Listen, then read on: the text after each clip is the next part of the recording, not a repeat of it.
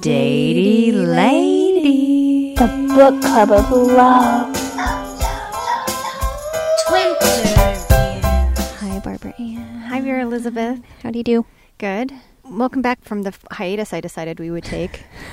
We're back in BB Studios. Can you hear the birds? BB Studios is her minivan. And we're in the Huntington Garden parking lot. We had a nice stroll. BB, how has your spring been? Well, I guess I've just been collecting stories for the podcast, really. Oh, good. Yeah. Well, no, I actually did. I was dating someone. You became a datey lady? I did for probably like 3 months. Wow. Yeah, and that ended Oh, like a month or so ago. It didn't end in a great way. but not a terrible way, right? No. Just sort of a... You know, there's this line from Badlands, Sissy Spacek. She goes, "It's that feeling when you're laying in the bathtub and all the water has run out and you're just kind of blah." She's talking about having killed someone for the first time, but... Appropriate metaphor. Okay. No. Things like, don't have to end terribly. Things don't have to... Yeah. Yeah. It was the first time I had a therapist. I checked in with her this relationship was logged by another person. That's kind of interesting. Oh, for fuck's sake. Yeah, that was interesting. Like, I checked in with her every single week, and I cannot recommend that highly enough, that experience, because you're not going to get that if you're talking to your friends. Yeah. Like, I would tell her things, and she'd go, red flag, or she'd say, no, I think that's okay, or, like, she would give me feedback. That was interesting. So anyway, yes, it's not ideal. Yeah. And we were talking about this, I don't know exactly how to, really? Guys, we're recording. Thank you. I'm not sure how to talk about it because you want to be respectful of the privacy of the individual you're dating, and you don't want prospective dating people to go, I'm going to end up a superstar on dateyladies.podcast. for whatever the reason, Yeah. don't want to talk about too many specifics. Sure. That's appropriate. That's appropriate. Yeah, that's adult, right? It is adult. But it's strange because we have a podcast about dating. And also, I didn't want to record a podcast about dating when we first stopped seeing each other because I wasn't happy. Yeah, I get that. But it's weird because that's like what we're talking about. Right. Irony. Irony. So you needed a little bit of time to... Garden. Yeah. Okay. I posted on Instagram me pollinating a pumpkin flower with another pumpkin flower. I think that got taken down for community standards. So what do you want to say about what happened? Do you have anything you want to share with us? Well, I do want to say two things. Two things that made me think. So as I was saying, having a therapist, I didn't introduce him to any of my friends, which is another interesting thing. I think that's healthy. It felt weird. But I think it was the right thing to do. Yeah. And I don't know if it's because I was never 100% sure, but I think having checking in with a therapist was really helpful. And I didn't need to really bounce stuff off of friends. But also, yeah, it kind of is a cleaner cut now. Anyway, I will only tell two little stories. Okay. And I mentioned that I didn't tell any of no one met him. So I'm hoping it's not like you're going to associate these stories with him because you don't even know him. I don't. I didn't even meet him. Yeah. Did you meet any of his friends? Okay. No, we really kept things separate. I actually like that a lot. I do. Yeah. I do. I mean, the pandemic was a part of that. I don't think you need to rush somebody into your life just because you're dating, into the other parts of your life. I think you're allowed to keep things separate for a while. It seems appropriate. Although I will say, I was concerned about safety, and this is one of the stories I'm going to tell. Had I not been checking in with someone, I think it is important that you check in with somebody. Yeah. I just do, for many reasons. And this is something I actually shared with him because he's the first person I dated since we lost our friend Amy at the hands of an ex-partner. Yeah. And once you've seen that up close, it is hard not to see that possibility. Yeah. All around. It's just, part of that, yes, post-traumatic stress. It's not everywhere, but there's a lot of, how do you describe it? It's like there's a culture of men who think that they have the right to kill women. I don't know. You're just staring at me. You know what I mean? This doesn't happen on another planet. No, I would say it's pervasive. It's very common, but if you've never experienced it, it seems like just ridiculous. Like, how could the person that I love and who loves me possibly hurt me or want to hurt me? Yeah, and I was afraid of, this is someone that I didn't have any mutual friends with, and... So he was not vetted in any way? He was not vetted, yeah. That's nerve-wracking. It is it really is. Anyway, I chose to share that with him. really early on because I couldn't pretend it wasn't happening. I was very anxious and I really wanted to take things slow. So I was pretty upfront with him. I even told him about Amy. I didn't go into great detail. And then maybe I think 2 or 3 dates into it, he suggested, or he just wanted to kind of feel out how I felt about shibari. What's shibari? Oh, shibari is when you are tied up. Oh, yeah. Yeah. It's a... Immobilized. Yeah. I mean, it's a very lovely Japanese art form of tying... And it is an art form. Tying you up. Yes, that you need to study and practice with a willing participant. He was wondering if that was something maybe we could get into. Okay.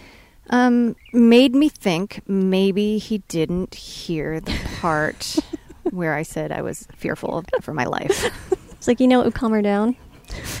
Yeah, so that was pretty early on. No, I mean, what is that? Why is that like third date material? I cannot say because I don't have answers. I'm just telling that story from my perspective. It made things seem like maybe they weren't going to go in a direction that would work for me. And then the other thing that made me think that maybe we weren't on the same page was he saw a photo of us in our French-made costumes. Right. That's Bibi and Fifi Poubelle. That's our persona. Velvet Hammer Burlesque and then Lucha Vavoom.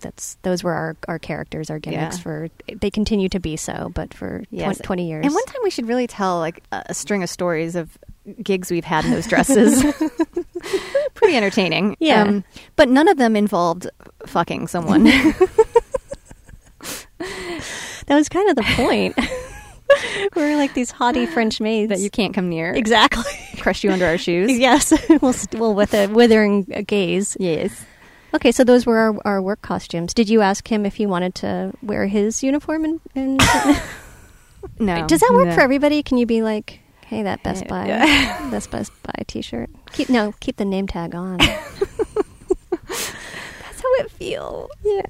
You can't disassociate. But you know what? And then I will be honest and say, I thought it was stupid. Yeah. No fault of his. No. They're very hot outfits. I get it. Costume play. I get it. Mm-hmm. Just not my thing. Yeah. But before I got too judgy, I remembered that I actually have had a romantic encounter in a costume, and I thought I should share that with our audience. Let's hear it. Okay. And I'm sorry if this gets too graphic and makes you uncomfortable, but I'm just going to tell it because this is a podcast about doing it. I was with a partner. We hadn't been seeing each other for very long, and it was around Halloween, and we're out shopping, and we were at a costume store, and... Hollywood Toy costume? I'm not going to tell you. Okay. And he pointed out this costume, and we both like kind of looked at it and kind of laughed about it. You know, that situation? Yeah. And then I went back later, and I actually bought it. And I did the classic. I went over to his house. I put on stockings and garters and our black knee-high boots, the shiny, patent leather. I did the whole thing where I like open the door. Did you have a trench coat on? No. I was praying. I just had this costume. The stockings, the garters, the boots. I was praying. What was the costume? No one was in there except for him. I knocked on the door. He said, yeah, coming in. And so I did the whole, like, I stuck my leg out. You know, like that thing where you do, like, the kick. Yeah, yeah. You kick, and then, like, you just see the leg, like, and whatever it is. And then he came to the door, and he threw it open. He saw me wearing that costume, and was so excited about it. Sorry, Vera, I know it's disgusting. We went straight to the bedroom. I did not take the costume off. And afterwards, he said that was one of the sexiest times he's ever had in his life. And he was just so... But the thing about it was, like, I put on the costume for him, you know? Like, I did this thing for him. You haven't... The costume. I know what the costume was.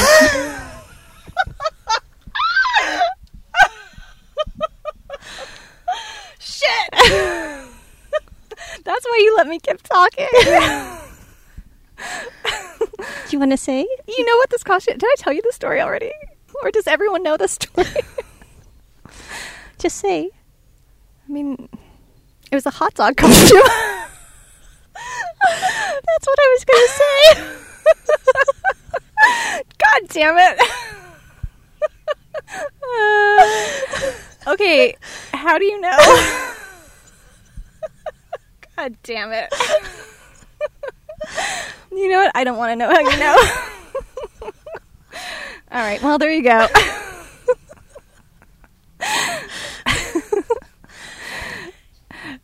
Honey squirted mustard. Oh no. Well, there you go. Okay, well, we're done with that. All right, we have a guest that we've been sitting on this interview for so long. We love her so much, and we're so happy to have interviewed her.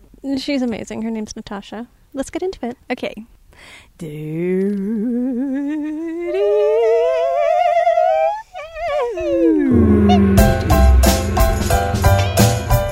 You ladies were actually part of my introduction to burlesque. You know, it feels like maybe 1,000 years ago. It was the Velvet Hammer. Yes, yeah. I was underage back then, getting a fake ID at MacArthur Park. Yes! Oh my God, I did that too.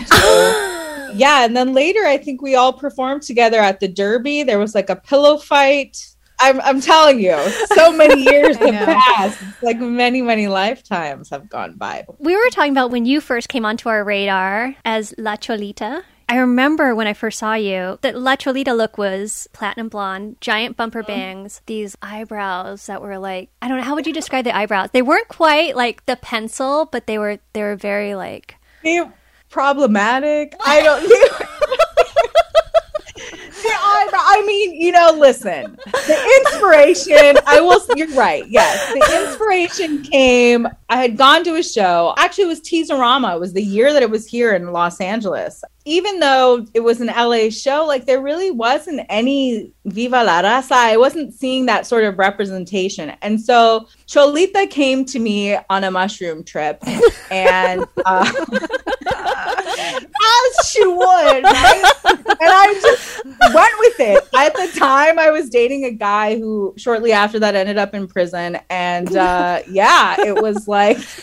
It just very much became a part of this like burlesque persona. And yeah, the thing I loved about it, honestly, is the struggle that I've had with my identity most of my life. My mother is Mexican American. My dad was who knows what. And there was always this kind of, you know, push-pull between my identity and who I was and how I identified myself. So when it came to burlesque, I love that this idea of Cholita, it started conversations because even now, we're just now opening this conversation of what it means to be Mexican American in Los Angeles or, you know, Hispanic, Latinx. There's a lot of different ways to identify now. And we're opening that conversation. So it's good. I like that it made people think. I like that it made people start talking, whether it was good, whether it was, questionable. Oh, no. I mean, it was incredibly striking. Do you still perform as La Cholita or you go under your regular name now, Natasha Estrada? I kind of made the transition into, initially I wanted to represent something that I didn't see represented. And I wanted to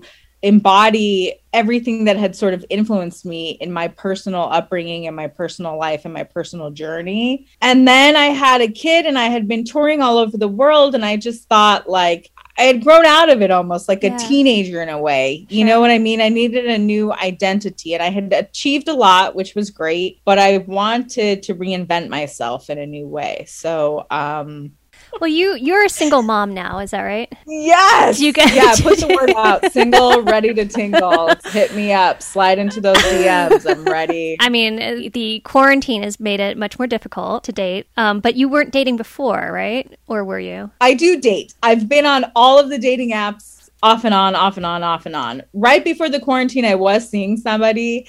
And we kind of like broke up as the quarantine like probably that week, like the week that it happened. Oh. And then he's also an actor. So you're home alone. And what are you doing? You're only watching TV. And so it was like every Netflix, every Hulu ad was this dude. And I was, oh no. Came out and everybody's like, oh, I just saw this movie. And it was like, the worst. That's the problem with dating in LA. Like your ex could end up on a billboard that you have to pass every day. Don't fucking date anybody who could end up on a billboard. Like, don't do that. Don't do it. You'll regret it. Yeah, but it was difficult. At the same time, like everybody else, I know it sounds super cliche, but over the course of the pandemic, I really went inwards. I did a lot of therapy. Mm-hmm. I did a lot of soul searching, meditating, all of the things. And it was great. I think I discovered a lot about myself. I found a lot of compassion and forgiveness for myself. you know, I think it was needed on a lot of levels for a lot of people, whether they realized it or not. I did just have my first socially distanced date, though, like in a year. Oh. I decided to go back on Hinge, and I met an entertainment lawyer. He's from Italy, very handsome, but no sparks. No second date. Oh, that's too bad. Where did you guys go? How'd it work? Oh, we didn't go anywhere. We were outside, socially distanced, with like masks. And then we had a glass of wine and talked. He was a total sweetheart, but I think I was a little much. I think I'm a little much for a lot. So tough, it's a tough fit. I was just watching some of your old performances. I caught one from Bordello. You did the most, how do I put this? The removal of your glove. Do you know what I'm talking about? It was the most obscene removal of a glove that I've ever seen in my life. It was really incredible. But you're an amazing dancer on top of all that. Like, there's talent on top of all of the visuals. So yeah, we appreciate you. That's all I'm trying to say. It was hard as a performer, I will say, to find that voice. And I was definitely a loner, an outsider, but it worked to my advantage in a lot of ways. You know, as a kid, I always wanted to see the world, and I was able to do that through performing because I wasn't afraid to be alone. I did not have a warm reception from a lot of my peers at that time. And it's an interesting time because, yeah, there was the Velvet Hammer, but the Velvet Hammer was sort of transitioning, right? Like the Velvet Hammer was kind of like I think the thing that we all wanted to be a part of. But I think at that time, right when I was coming in, I remember going to those shows and it was starting to transition into something else. And there was like maybe a show here or there, you would see a girl. It was a very special occasion. And it was a very different time, I think, but it's incredible to me to see what it's become now. And now it's like this booming. Yeah. I mean, right before the pandemic, I had like 3 different residencies happening. There's so many shows and productions and super high quality things that are happening. So it's kind of amazing to see that evolution happen. So talk a little bit about how your career changed after you had your kid. My first performance back, I toured with Dita. That was my first show. I had just had my kid, and 2 months later, I did that. Wow. And then, yeah, that was pretty wild. That was wild. And then I kind of felt like I had done a lot of things I wanted to do, and I wanted to do more. And I think most creatives are creative in more than one way. You both can relate to that, right? I loved singing, and when I was pregnant, I started singing in a psychobilly band. So right after I had my son, we ended up getting a European tour. So I went on tour all over Europe, singing as a front woman in a psychobilly band, playing huge festivals to playing like these underground tunnel, just insane little venues. But it was, I think at that time, it was almost like going through puberty again or something. After becoming a mother, you're kind of going through this new rebirth yourself and figuring it out. And I started doing acting. I left like a corporate job to start doing acting gigs as well. Yeah. And all of it just started happening. I just knew that I wanted more. So singing, you mentioned singing. I just saw an amazing recording of you with your new hit single, Fupa. Yeah, the super duper fupa. Right. Yeah. I feel like, so there's a lot of things. After I had my kid as well, another big part that sort of came in was comedy. I started doing stand-up comedy, something I thought I would never do ever in my life. I had dated a comedian once before, a stand-up comedian. And when we were first dating in my Cholita days, we would go to these stand-up comedy shows, at the Comedy Store or whatever, and I would see comedians and think, there's no way. Like that's where I draw the line. I'll take my clothes off in front of thousands of people, but I could never tell a joke. And after I had a kid, I felt like I had so much to talk about, really. And so I did it. I started going to the Comedy Store. I started going to open mics like Improv, the Comedy Store. And then I started booking a lot of shows, really. It just kind of, I loved it. And it felt so good. It just kind of came out, really naturally. So I spent a lot of time doing comedy. I really wanted to find a way. I've always looked up to women like Bette Midler, and I really wanted to find a way to incorporate everything. So some friends of mine were doing a big telethon for this insane sort of business that they've started over the course of the pandemic. And which is kind of like they deliver party packages to people, but really eccentric, wild, incredible party packages. Wait, what's a party package? So Courtney used to have a business called Disco Dining Club. And it's like this over the top, like they'll pick these themes that are insanely opulent. And so they were trying to find a way to translate that into gift baskets for the pandemic. Okay. So you'll get this basket, you order it from the company, and it has an activity, a cocktail, a snack, and decorations all in this basket. Oh, wow. And when it's delivered to you, it's delivered by a theatrical performance. And normally they would have like a Fabio type model deliver this 80, and he'd read from 80s erotica novel, but he was sick or something. So she asked me to do it. But yeah, basically I showed up to this couple's doorstep and like did a song and dance, and I really loved it. And so she asked me to perform for her telethon. Over the last year, you know, I've gained, who knows, maybe 30, 40 pounds. None of my costumes are fitting me. I go to the gym every day, but it's like not even about that. Who knows? Yeah. So I just decided, instead of, you know, feeling shitty about it, I was like, I'm just going to sing about it. I'm just going to talk about it. I'm just going to own it. So I did it. I made a song on the spot. I had a guitar friend come with me and we performed, and it was really fun. And I've never gotten such a big response to anything as I have talking about the fupa. You know, it's like that. Celebrating It's that the like kind of spot that people don't discuss, I think, in a regular conversation. But We actually did discuss it in one of our first episodes. Not only did we discuss the fupa, but we discussed Shapermint.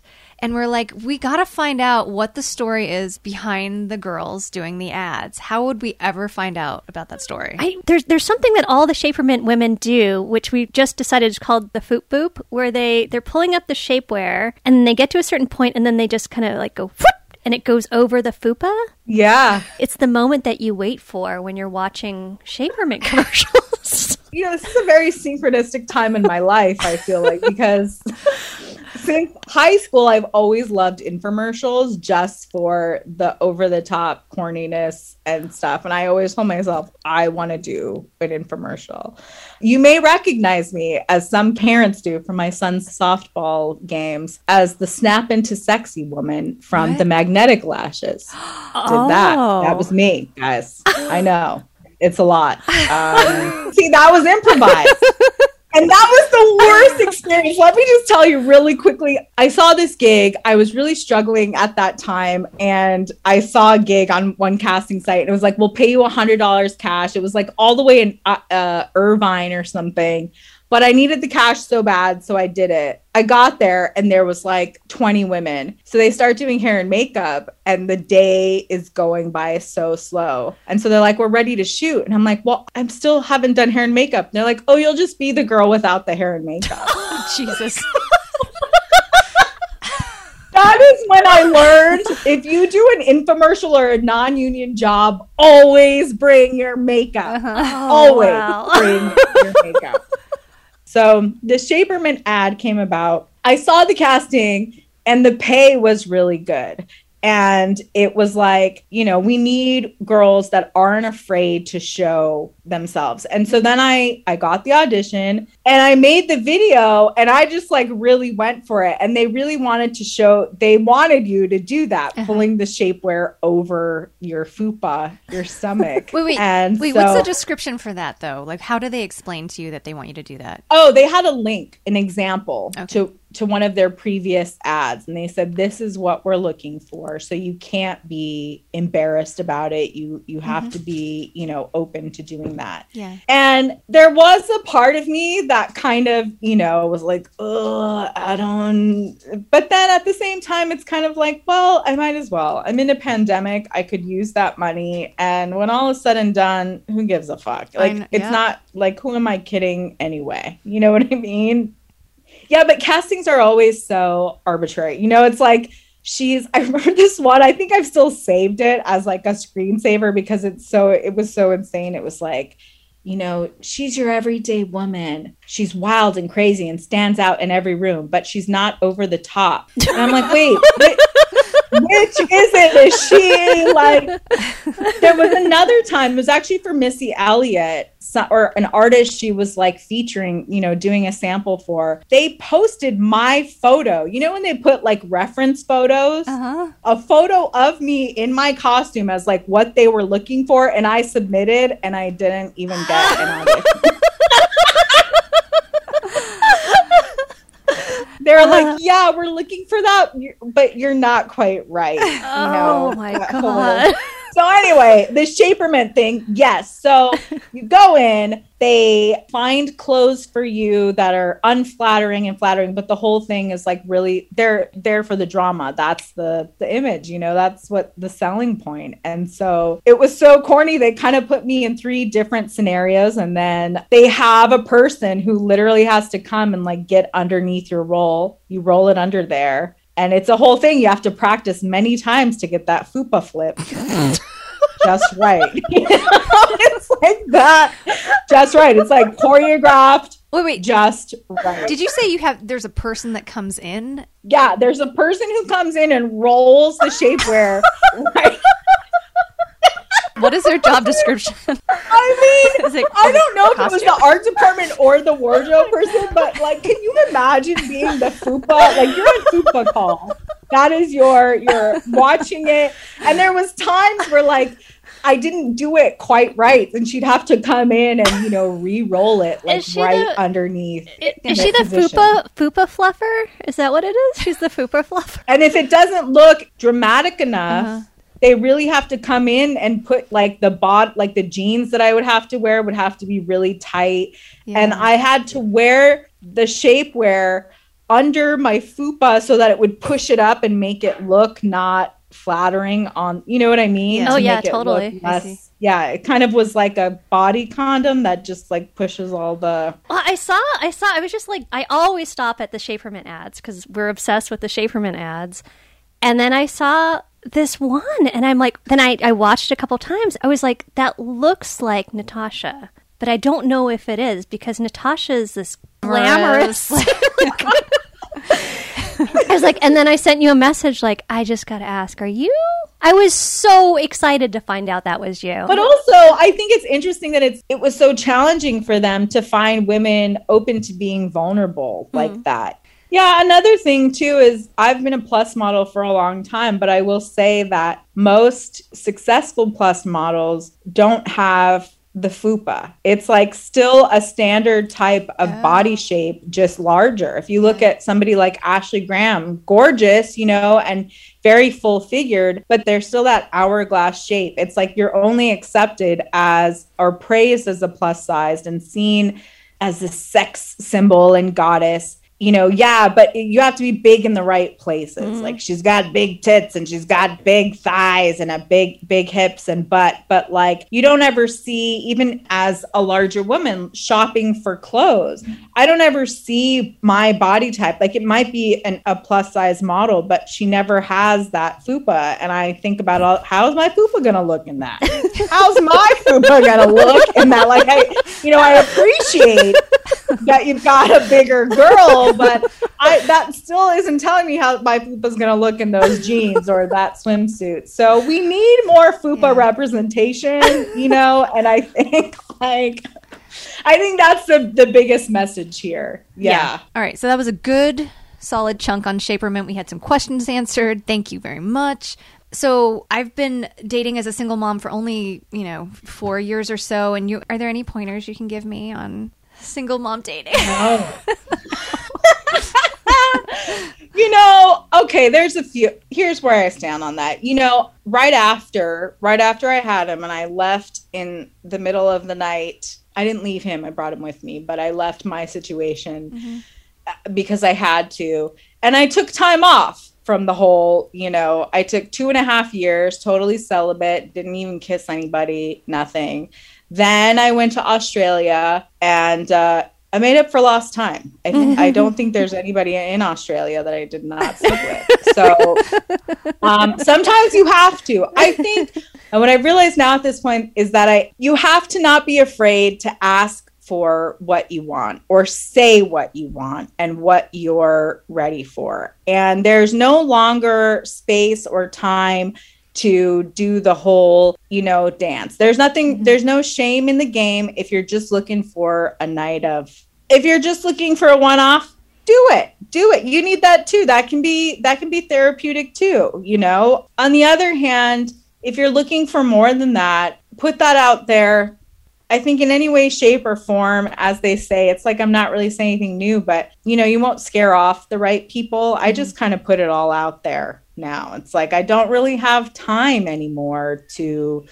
It's a different playing field for sure now.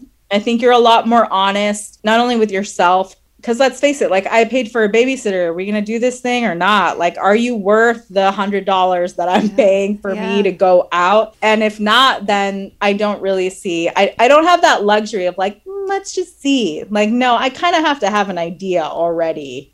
I think it just depends on what your objective is, and that's my advice, is getting clear on what you want and there's no limit to that. You deserve everything that you want 1,000%. And that's what I would say to everybody. So make your list, check it twice, and go out there, go out there and get it. And whether that is, and sometimes you do need a good old romp in the hay just to shake things up a bit.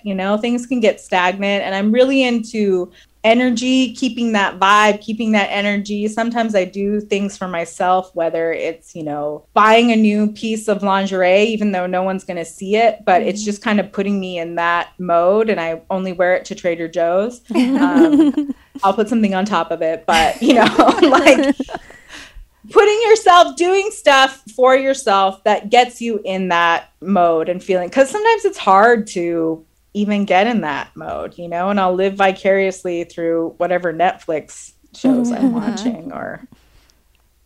Hey, major props for leaving. I just want to throw that out there for starting your life with your boy. Oh, thank you. It is not easy.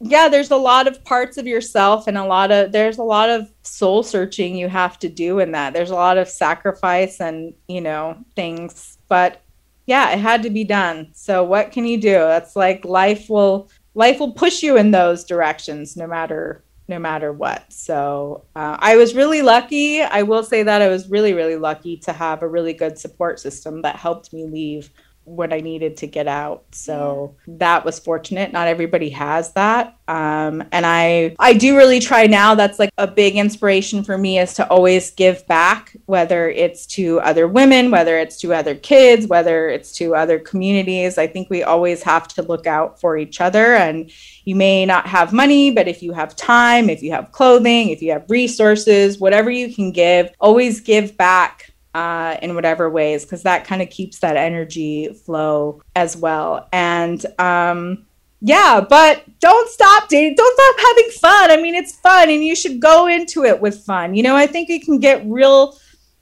I'm actually loving Hinge right now.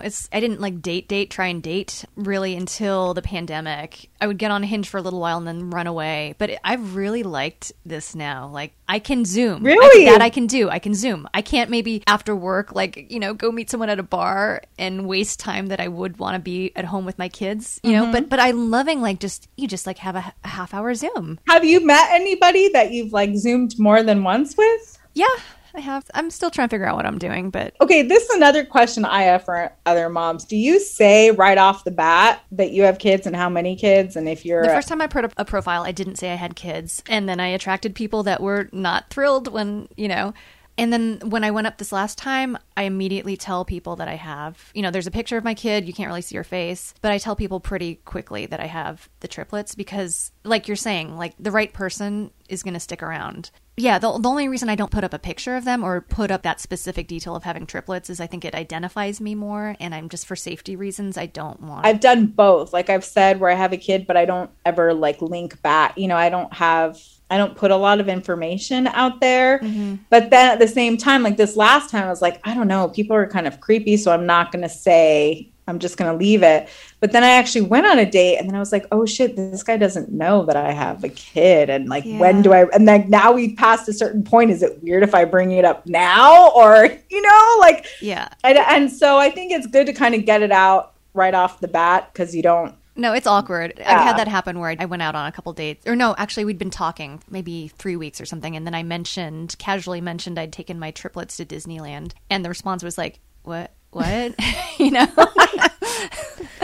So, yeah, I think that's just a good thing to check off. Yeah, but the Zoom date is like a whole nother element. Do you cut it off at half an hour? Do you have like a time limit? No, I don't have a time limit, but like I was on a Zoom date with someone where I knew it wouldn't go anywhere. So I just, we talked about this on a couple episodes, but I just said, I have to wash my dishes. I've talked to some good people though, and it just kind of wraps up after an hour. And I haven't pursued. You're like, we don't need to continue this. Yeah, it was fun for what it is. But you know, like I've kind of appreciated this pandemic also because I work such long hours. I want to be with my kids when I do have them. I was missing out on so much stuff before. And so there's been pluses, I think. Yeah. And also like the whole soul searching thing. I feel like that's also really influencing how I'm going about dating, because I feel like I'm really starting from the beginning. I'm starting from like way before I was a parent. Yeah. Like it's really all about what I want and how I can be present with other people. Like every touch is so like I'm noticing I'm so sensitized now to being with another person, and compromising on sex stuff is just not going to happen anymore because I'm not in that place. Definitely. Yeah. You know, it's so interesting you say that, because I definitely, over this last year, this is the first time in my life where I feel like same boat. I need to I have a certain, I don't want to say like a checklist, but there's like a certain something I need before I will embark or entertain that, you know, journey with somebody. I have a fella, great guy, very handsome, but it's like he only wants one, and he's, you know, beautiful and all the things that maybe a year ago or 2 years ago I would have been thrilled to spend a night with. But now it's like I just can't get in that mode. I need more than that, you know, to be attracted or to be intrigued and to want to pursue anything beyond a Zoom a Zoom call. I there has to be that element for me, and I think it's that desire to really connect with somebody on a deeper level. And you're right. I love that you say it's like even before you became a parent, because I feel that too. I think so much of this time has been me almost dating the same person, even if I was, no matter how much work I did, or I thought like, oh, this person, that person, but really understanding what those wounds were, or what that trauma was, and what those patterns were that I was contributing to as well. Why was I dating the person with the same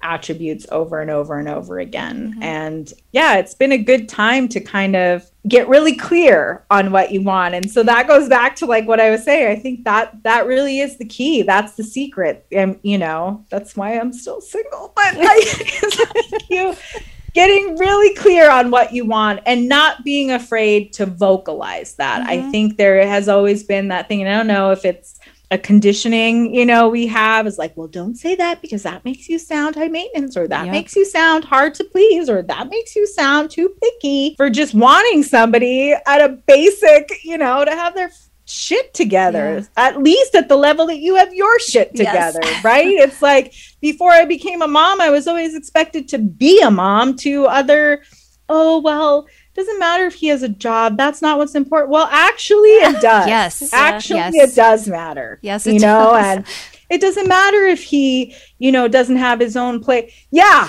it does. It does matter, because I'm a grown ass woman and I have my own place. So why is that too much to add? You know, and that kind of narrative has been always pushed on us, I feel, is like being a gold digger or being attracted to materialistic. Those things don't matter, but we know that they do, because there's resentment built around when you're not in a partnership that starts on a level playing field, and you have to have things to offer. And it's not too much to ask that the person you are dating has the things that you have.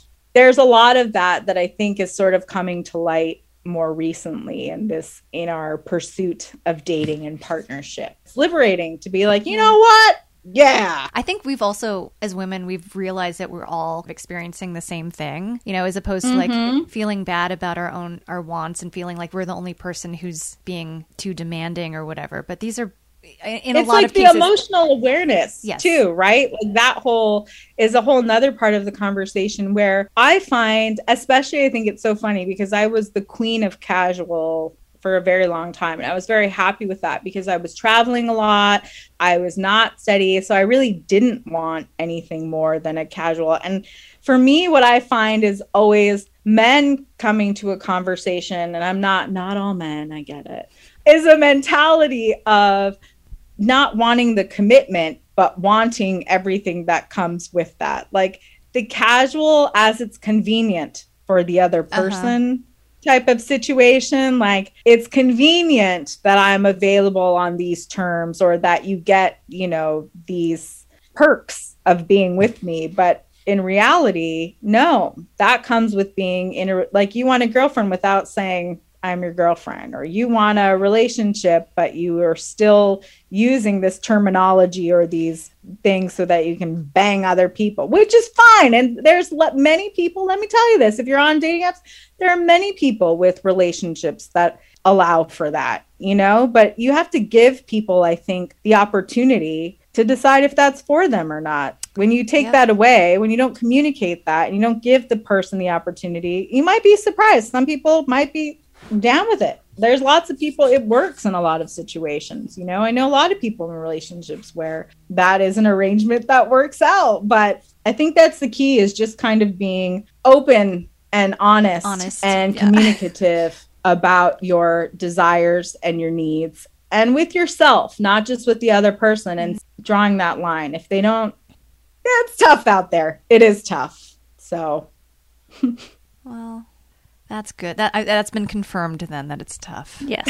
Okay, good. I'm not the only one. Thank you so much for taking the time to talk to us. Yeah, this was amazing. Thank you so much. Yeah, it was really fun. It was great to connect with you guys. And yeah, I mean, I've been aware and such a fan for so long. So it's really lovely to have the opportunity. And I'm glad we got to discuss the fupa flip, the fupa fluff, all of it. Where can people find you and see you perform? And really right now, I'm mostly Instagram, I guess. I actually have a podcast. You have to come on it. It's Come to Mama Show. Been talking to mothers from all walks of life for the last year, and it's been tremendous, from homelessness to psychics to just every kind of situation and every mother from every background. So I love to really talk about that experience because it is so different for everybody, and we all got here in different ways, you know? So there's Come to Mama Show, and then just my Instagram, that's Natasha_Estrada. That's kind of where I'll accept dating requests. DM me.